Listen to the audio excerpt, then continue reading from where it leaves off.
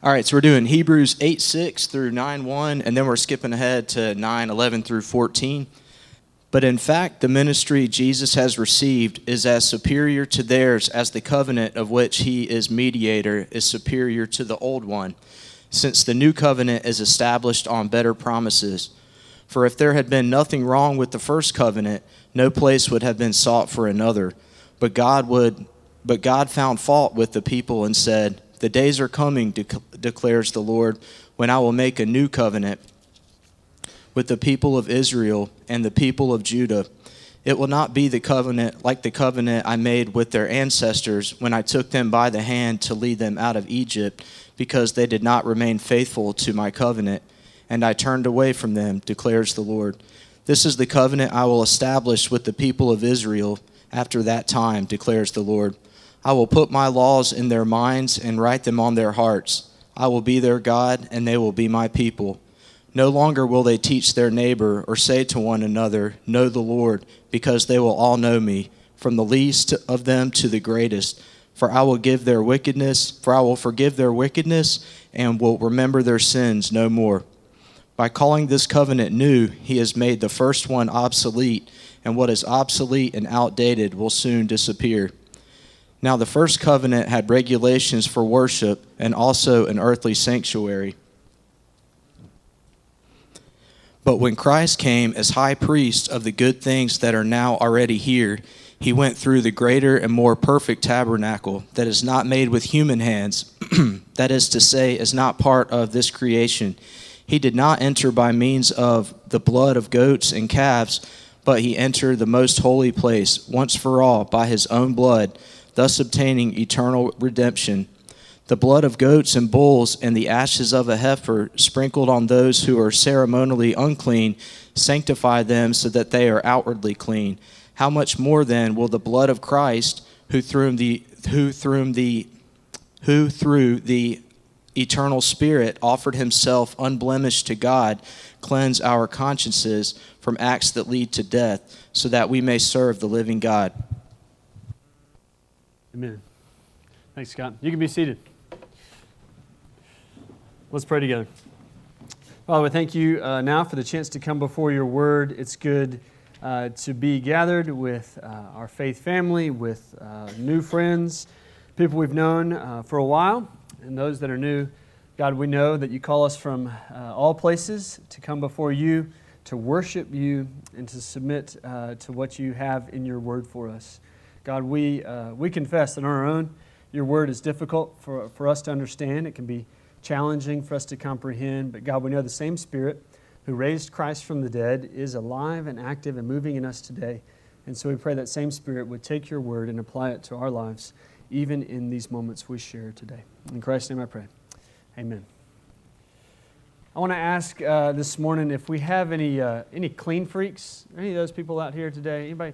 I know some of you are. One of them sitting in the front row. Some of you really like for things to be clean. You get this deep satisfaction of like a well vacuumed carpet. Anybody do that? Like when you can see the lines in it. Some people like the lines on their grass. Other people like the lines in the carpet. You know, like this has been freshly vacuumed. I pointed to the front row because Amber gets stressed if like the house is just too cluttered.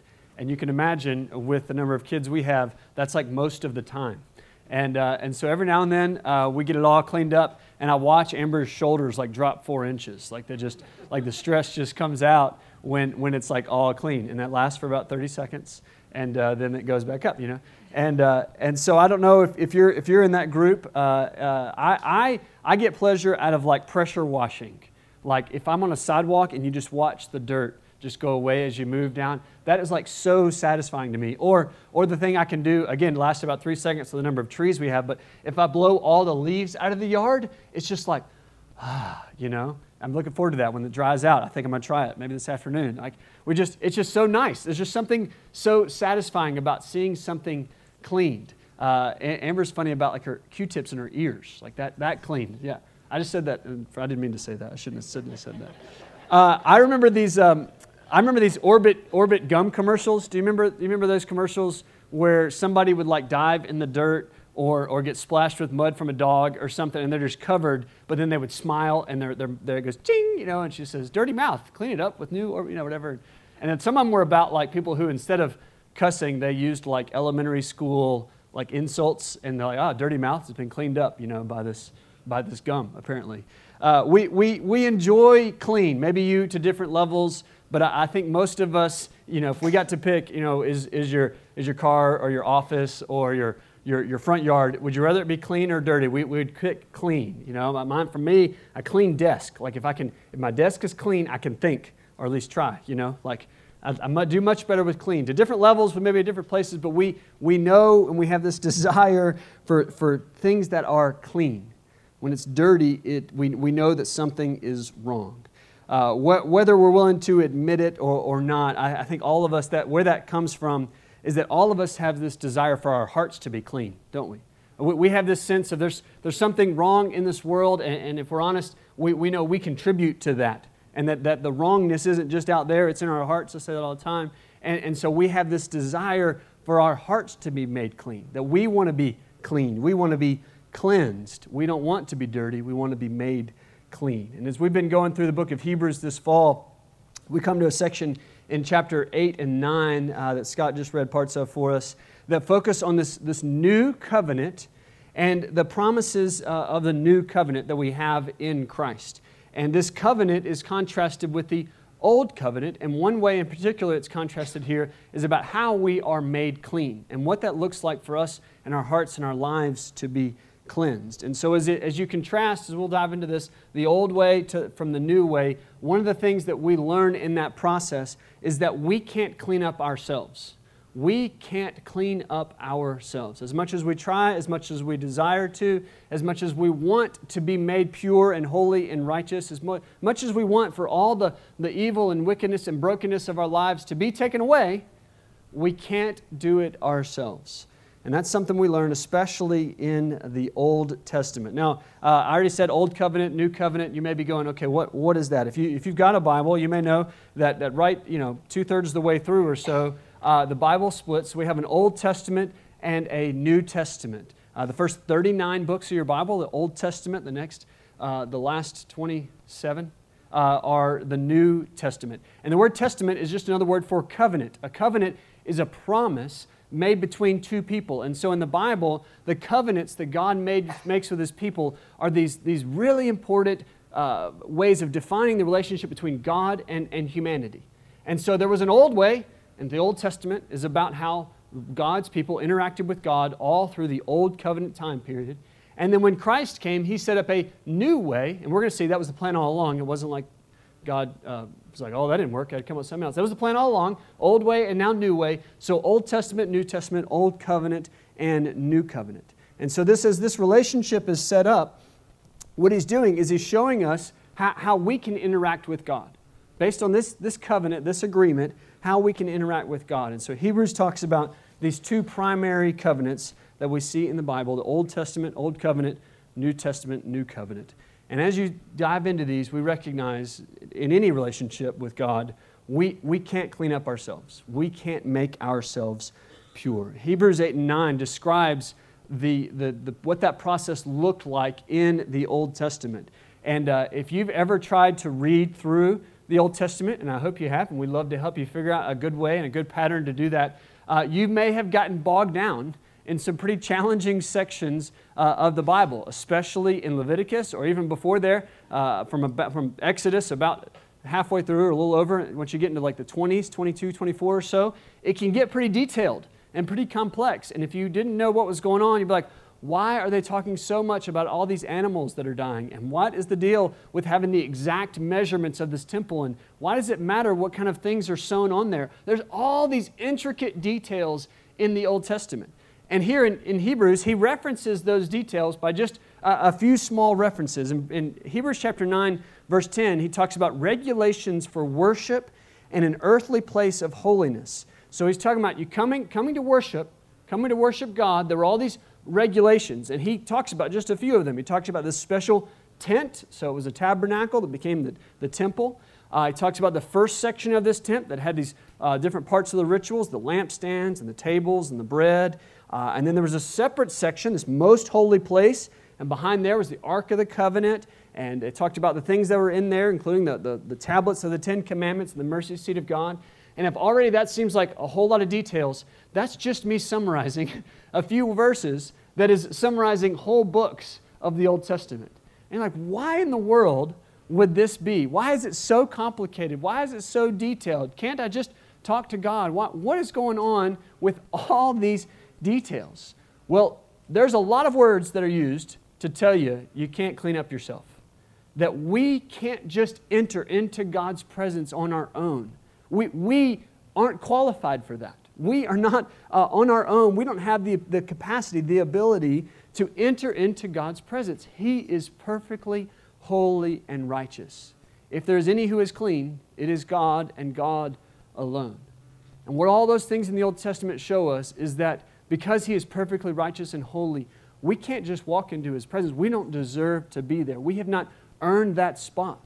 And so all these rules and regulations of the Old Testament, especially all these purity laws, were a way of pointing out to us there's a barrier. There has to be something. We can't just walk into His presence. There has to be something so that we can come into His presence. He is perfectly holy, and we are not. He is clean, and we are not clean. And that's not a very popular thing to say today, is it? The modern idea, the modern culture, kind of popular theology, so to speak, is to say, hey, look, I practice my faith and what I believe about spirituality and my truth, and you have yours, and we'll just kind of agree to disagree. And so to say somebody is unclean or impure or unholy or even sinful is often met with a, don't call me that, right? There's this push from our hearts to say, no, I don't want to be considered that way. And so we don't want to consider ourselves unholy. We don't want to consider ourselves unclean. Maybe you see it around you, but we don't want to see it in us. And so I don't know where the people you interact with, but many times I've seen that in our culture, a sense of, I don't want to admit I've got something wrong. And yet, our culture is constantly saying there's something wrong with us, isn't there? Because the most, the book industry that sells the most are the self-help books, right? If there's nothing wrong with us, then we don't need any help. But apparently, there's a huge market for people saying, I need help with something. Well, no, don't call me impure, don't call me unclean, but I need help with managing my money. I need help with how to have a healthy marriage. I need help with 10 steps to having my retirement done this age. And there's all kinds of secular books around optimism or meditation or being powerful or rich or independent or pushing off loneliness or seeking friendships. The whole world's telling you, you need help. And we're buying the books and we're listening to the podcast and we're giving each other advice. And so on one hand, the world's saying, no, we're not unclean, we're not impure. On the other hand, it's saying, let me help you. Let me help you. Which is it?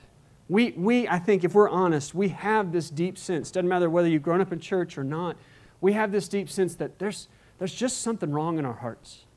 We have this uncleanliness, this dirtiness. Maybe we wouldn't word it that way, but there's a brokenness in us, and we need help with it. In the Bible, the Old Testament especially, over and over is saying, you can't fix that problem yourself. You can't just fix this yourself. You can't clean up yourself. In large part, many of the Old Testament regulations were about things that were external. They were things that were outside of our lives, outside of our hearts. Hebrews 9:7 talks about how the priest would come in and make sacrifices, and then once a year, they would make this special sacrifice inside the Holy of Holies. And we've talked about this a lot in Hebrews already. But it says about this that the high priest would make the sacrifice, it says in verse 7, for himself and the unintentional sins of the people.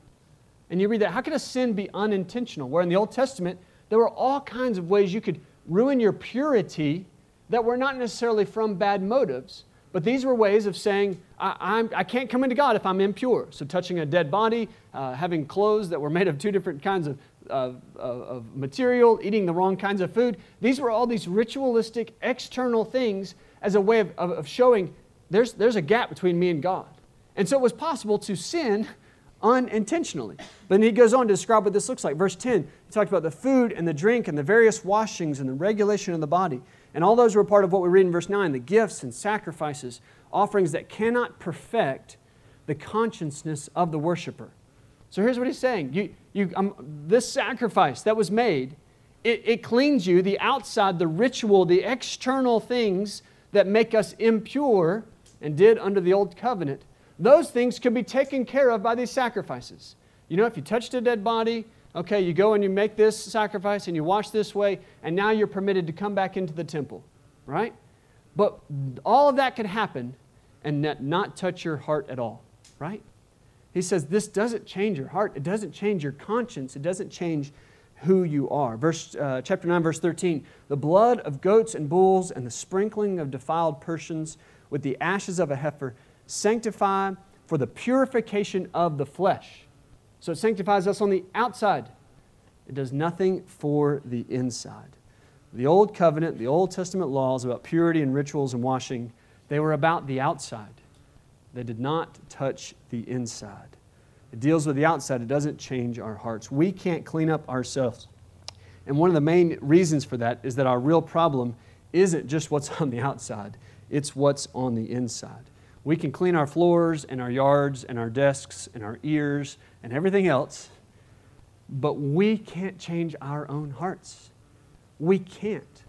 Our hearts have a bent, a wickedness, a desire for things that are impure that on our own we may be able to curb and get to go a certain way every now and then, but we can't actually transform our hearts. We are unclean and we need help with it. No amount of washing, no amount of rituals, no amount of cleansing can make that go away. But it doesn't stop us from trying, does it? Whoa, man, we sure try to clean ourselves up, don't we? This time I mean it, God. This time I'm getting my life on track. I'll never do that again. I mean it, God, this time. We buy the self-help books, and that can be good. That can be helpful. We try all different strategies, and yet we can go through life carrying this guilt, a guilt in our consciousness that we just can't get rid of. A guilt that weighs on us, that's too heavy, and no amount of works, no amount of things we do, no amount of hard work at our kids' schools or with our family or things we do at work, none of it can make the guilt go away. We throw the world's self-help strategies in the washing machine, and as Christians, we sprinkle a little bit of Jesus language on top of it, and we just kind of spin it in there for a little while and say, hey, Jesus, by Jesus, we just put Jesus on it, and now I'm a better person. We just try to just clean ourselves up, but ultimately we're still doing things that make us feel better. I feel better about myself because I went to church today, and I went 37 times out of 52 in the year. I feel better about myself today because I didn't cut that person off at the four-way stop when I really could have gotten through, ahead of my turn. I feel better about myself. When we make this list, at the end of the day, we kind of weigh out, like, here's my good things I did, and here's the bad things, and I feel better. My conscience, my guilt feels better if I can make a longer list on the good side than on the bad side. As Christians, I'm convinced we do this because I do this. Maybe I'm alone. Maybe you don't do this, but I do this. I get to the end of my day, and I weigh out my day and try to decide. I let my conscience rest on the list that I can make in my head of good deeds versus bad deeds. You know what that is? That's the old covenant. That is the old way. It is not the new covenant. If you and I were dependent upon weighing out our good deeds and bad deeds to cleanse our conscience, it's not going to go well if you know your heart for what it is. You may be some days be able to satisfy it, but it's not going to sustain you. We cannot get rid of a guilty conscience by checking some boxes and doing some deeds. It will not measure up. Now, don't hear me wrong. There's nothing wrong with doing good things, of course, right? But what's your motive? Why are you doing it? What are you trying to accomplish with your good deeds? If we're trying to cleanse our own conscience, it will never measure up. It will never satisfy us. You say, I'm just going to get baptized, join a church, attend a church, do all these good things. Yes, you should. But that's not what saves you. And it's not what cleanses you. It's not what gets the guilt out of our lives. I don't know what kind of guilt you may carry through life. Maybe I say that word and you're like, I don't have to worry about that. But I imagine there's at least some here who've gone through life and guilt feels like a boulder on your shoulders. You've got some past actions, you've got some mistakes, you've got some things you've done wrong, and you feel like you got a scarlet letter on your chest, or you got a boulder on your shoulders, and you're just saying, I can't get past this thing. Here's this thing I'm carrying around, this relationship or this mistake or this addiction, and here's the boulder. And it is a guilt in my heart that I carry with me everywhere I go. I hope that's not many of you, but I'm sure it's some. Because there's this, in our hearts, we are prone to feel our guilt. And that it's not a bad thing to start with, right? It's good that you have a conscience. I'd be more worried if you didn't, right? It's good that we have a conscience. But it's bad to try to fix our own conscience. We can't do that on our own, which is why we need a better covenant. We can't clean up ourselves. We can't change our own hearts. We can't change our own conscience. We can't clean out our lives. Only Jesus can. Only Jesus can purify us from the inside. Only Christ, only the Son of God, only the Savior of the world can purify not just the external, but the internal. Only He can change our lives. There is a new way, a better way, because we can be made truly clean, not just on the outside, but on the inside. If you've been with us through Hebrews, we've been talking about and pointing out all the ways that Hebrews says that Jesus is better. So I've called this series just Jesus is better. I forget, 15, 14, something like that times the word better is used. And here's two of them in one verse. I love this. Hebrews 8:6, but as it is, Christ has obtained a ministry that is as much more excellent than the old covenant that He mediates because it is better, since it is enacted on better promises. So He mediates a better covenant that comes from better promises. So this is, again, what we said at the beginning, or said a minute ago. This is not plan B for God. He set this up. He set up the Old Testament, and then here's Jesus as the new way, the better way, that was planned all along. Verse 5 of chapter 8 describes how the high priest and the sacrifices in the tent was all a copy and a shadow of the heavenly things. And Moses, when he described the building of the tabernacle, in verse 5 it says he did it according to the pattern that was shown to him on the mountain. So the Old Testament was based on what they had seen, what Moses had seen in heaven and what God had told him. So this was a copy, a shadow, showing us what it's like, the holiness of God and the law that we should keep if we're going to be with this God. It was a true picture, but it was a copy. And Romans 3:20 says that through the law comes knowledge of sin. As those laws were given, the purity laws and all the ways, the moral laws, the 10 Commandments were given, it was a way of us saying, yeah, I can't keep all that. I'm guilty. I'm guilty of not measuring up. We're the ones who messed up. We're the ones who ruined the old covenant. The old covenant was fine by itself if we could actually do it, but we didn't, and so we messed it up. And we're the reason God had planned, as He did all along, for a better way. And with Jesus, we got one. Chapter 9, verse 11 says Jesus went to a more perfect tent. I like that. More perfect. Perfecter. More perfect tent. Not made with human hands. Jesus went to heaven itself.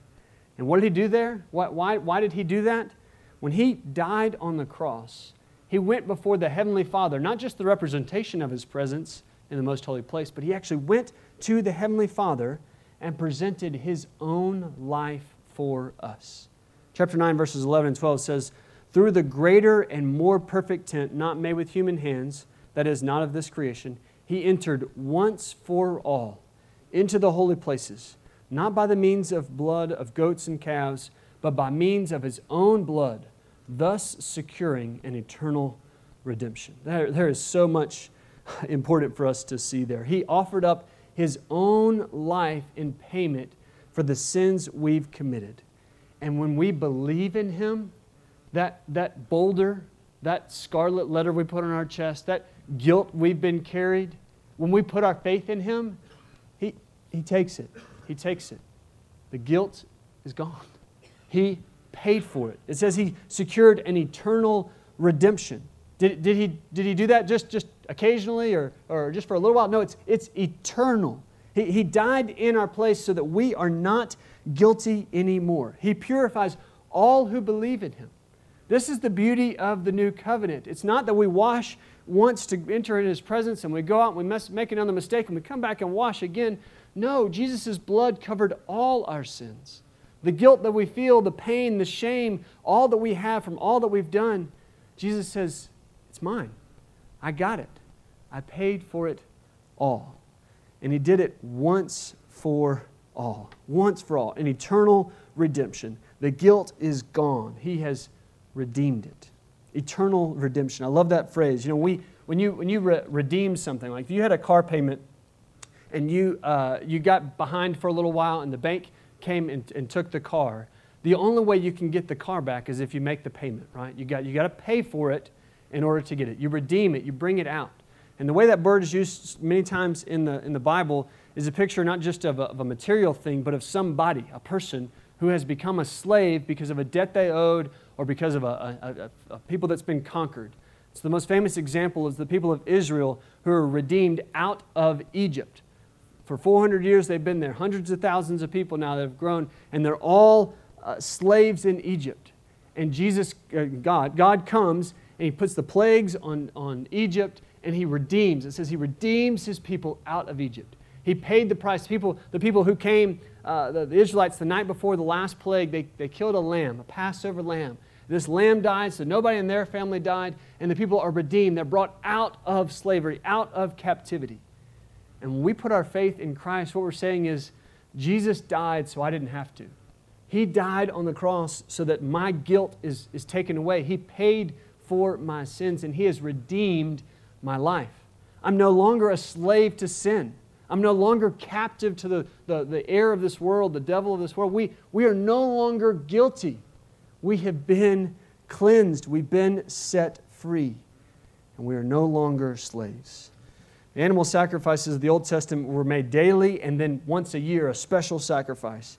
But Jesus' sacrifice was once and for all. That's an important phrase that showed up last week in Hebrews 7:27. It'll be twice in next week's passage. And it's worth noticing that repetition, that He died once and for all. And you think, well, what's the big deal? I wasn't going to go take one of Randy Master's goats and sacrifice it for my sins today. I didn't need it. Why do I need an eternal sacrifice for me? Why does it matter that it was once and for all? You think, I don't try to pay for my sins. Well, do you? Because so often what I've seen in my own heart is when I mess up, I've got to make it right. And there's a sense of if we hurt somebody, you're going to restore what you've hurt. But you know what we do? We carry around the guilt and we say the only way I can make this right is if I feel bad enough for long enough. Or what's maybe even more tempting is not in ourselves but in somebody else. The only way they can make it up to me is if they feel bad about it for long enough to where I feel like they really meant it.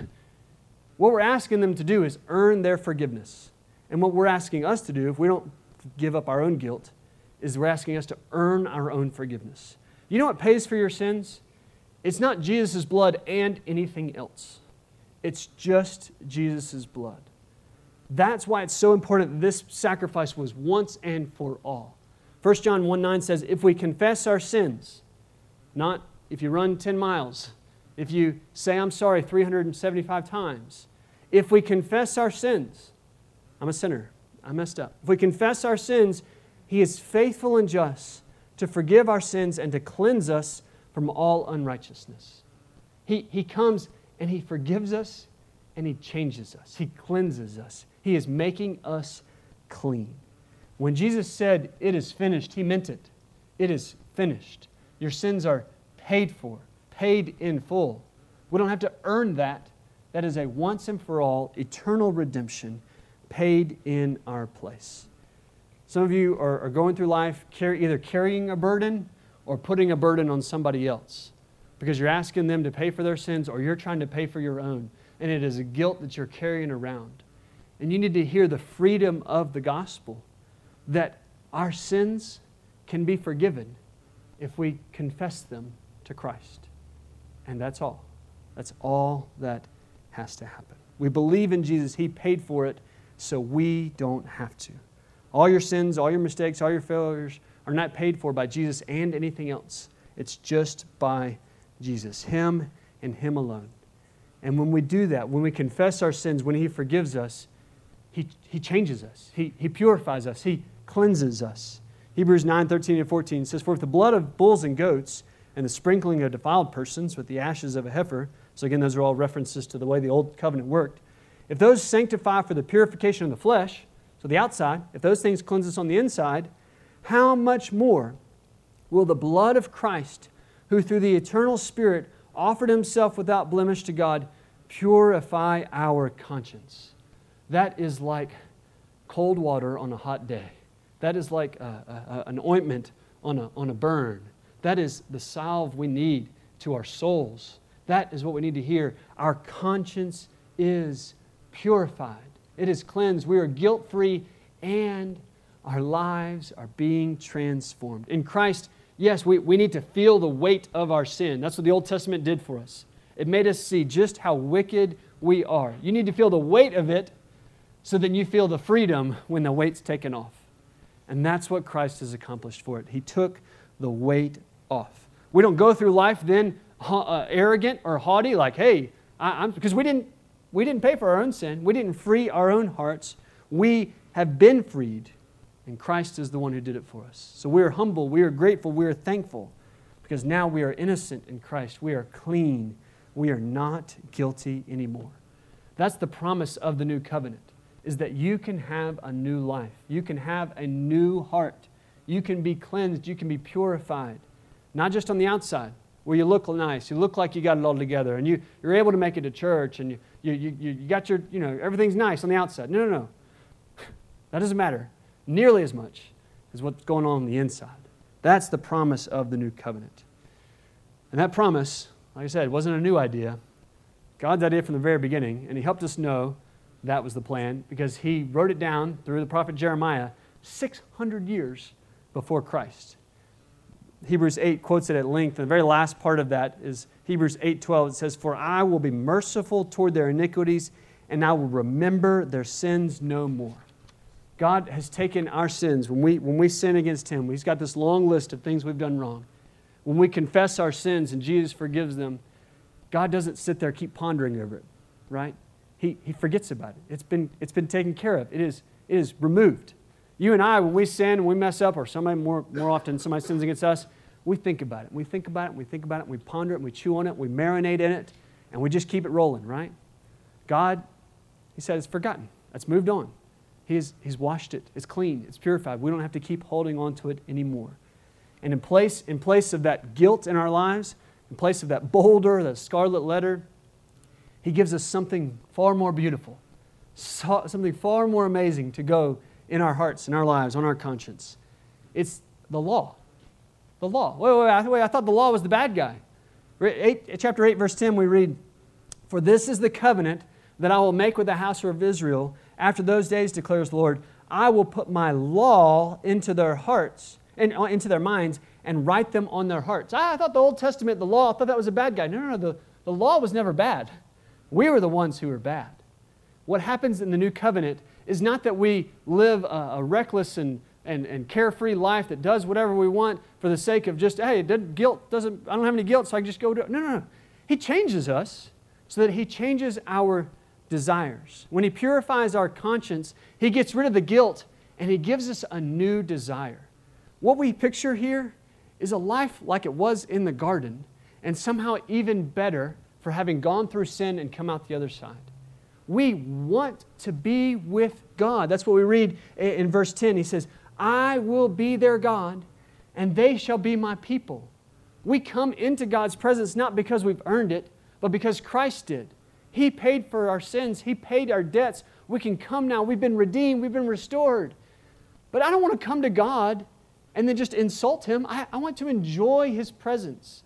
And the way we enjoy His presence is living a life like He intended for us to live. The law is not evil. Obeying the commandments is not evil, but it doesn't earn your salvation. You don't obey the commandments in order to be saved, but those who have been saved desire to obey the commandments.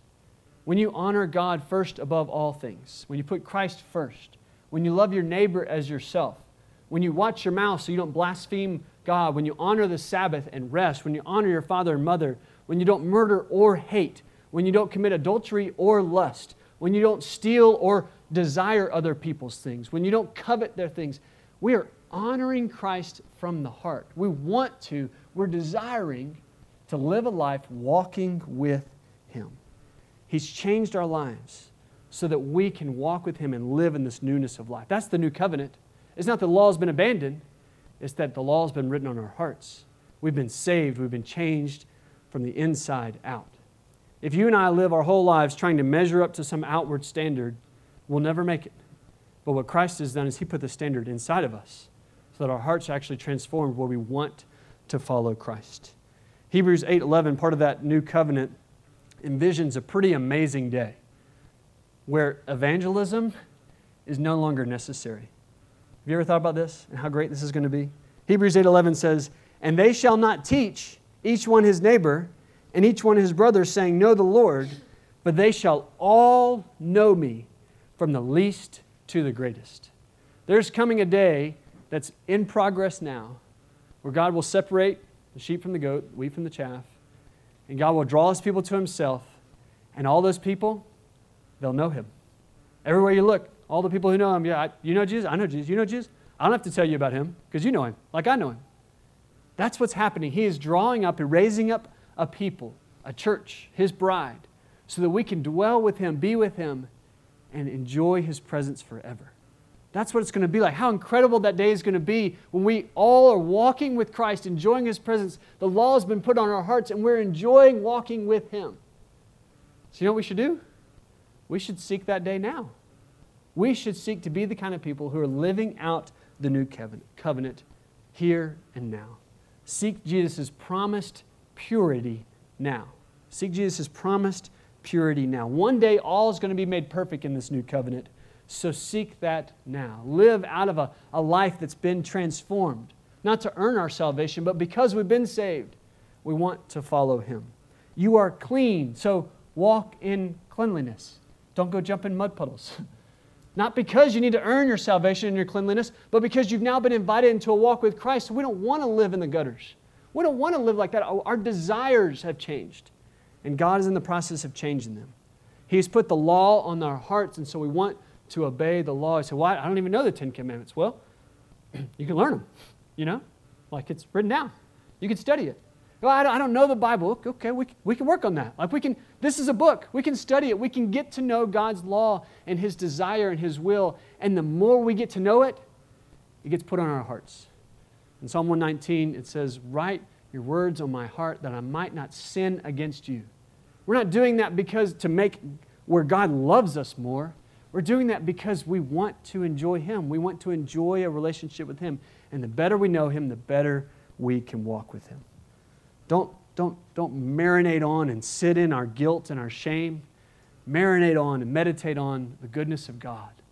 This incredibly, amazingly gracious God who sacrificed Himself to pay what we deserve to pay with our own lives. He paid it with the life of His Son. Spend time with Him. Dwell on Him. Meditate on Him. And let Him continue to transform you day by day. There will be a day when evangelism is no longer necessary because God will have called all His people to Himself and everybody will say, I know the Lord, you know the Lord, everybody knows the Lord. But that day is not yet. That day is not today. God is in the process of making this new covenant happen. And so one of the marks of people who have experienced God is they want to share God. They want to share Him with other people. There's coming a day when everybody will know Him, but the day's not yet today. So as God is transforming your life, cleansing you from the inside, seeking that promised purity, that incredible life with Him, looks like putting your arm around somebody else and saying, hey, I want to show you to the promised land. I want to show you to the goodness of God. I want to show you the grace of God. I want to show you my God who is so abundantly gracious that He's given everything so that I could walk with Him, and I want you to walk with Him too. That's what it looks like to be a part of the new covenant, that God has transformed us, and we're helping others to be transformed by Him too. Let's pray. Father, your grace is so far beyond what we could begin to comprehend. And you have moved mightily in our lives, far more than we could ever hope or imagine. God, you have cleansed us, you have purified us, not because of work we've done, but because of faith and faith alone. So God, I pray that for all who know you today, God, that you would continue that cleansing, continue that purity, continue molding us in your image and writing your word on our hearts that we may know you and share you, so we may live out the covenant you've given it to us. But God, for any who do not know you, God, I pray that your goodness and your mercy would be evident today in those who are showing love, and that, God, the good news of the gospel, of Christ's death and resurrection, would be made plain so that they may call out to you and believe in you by faith and begin to walk in this new covenant with you.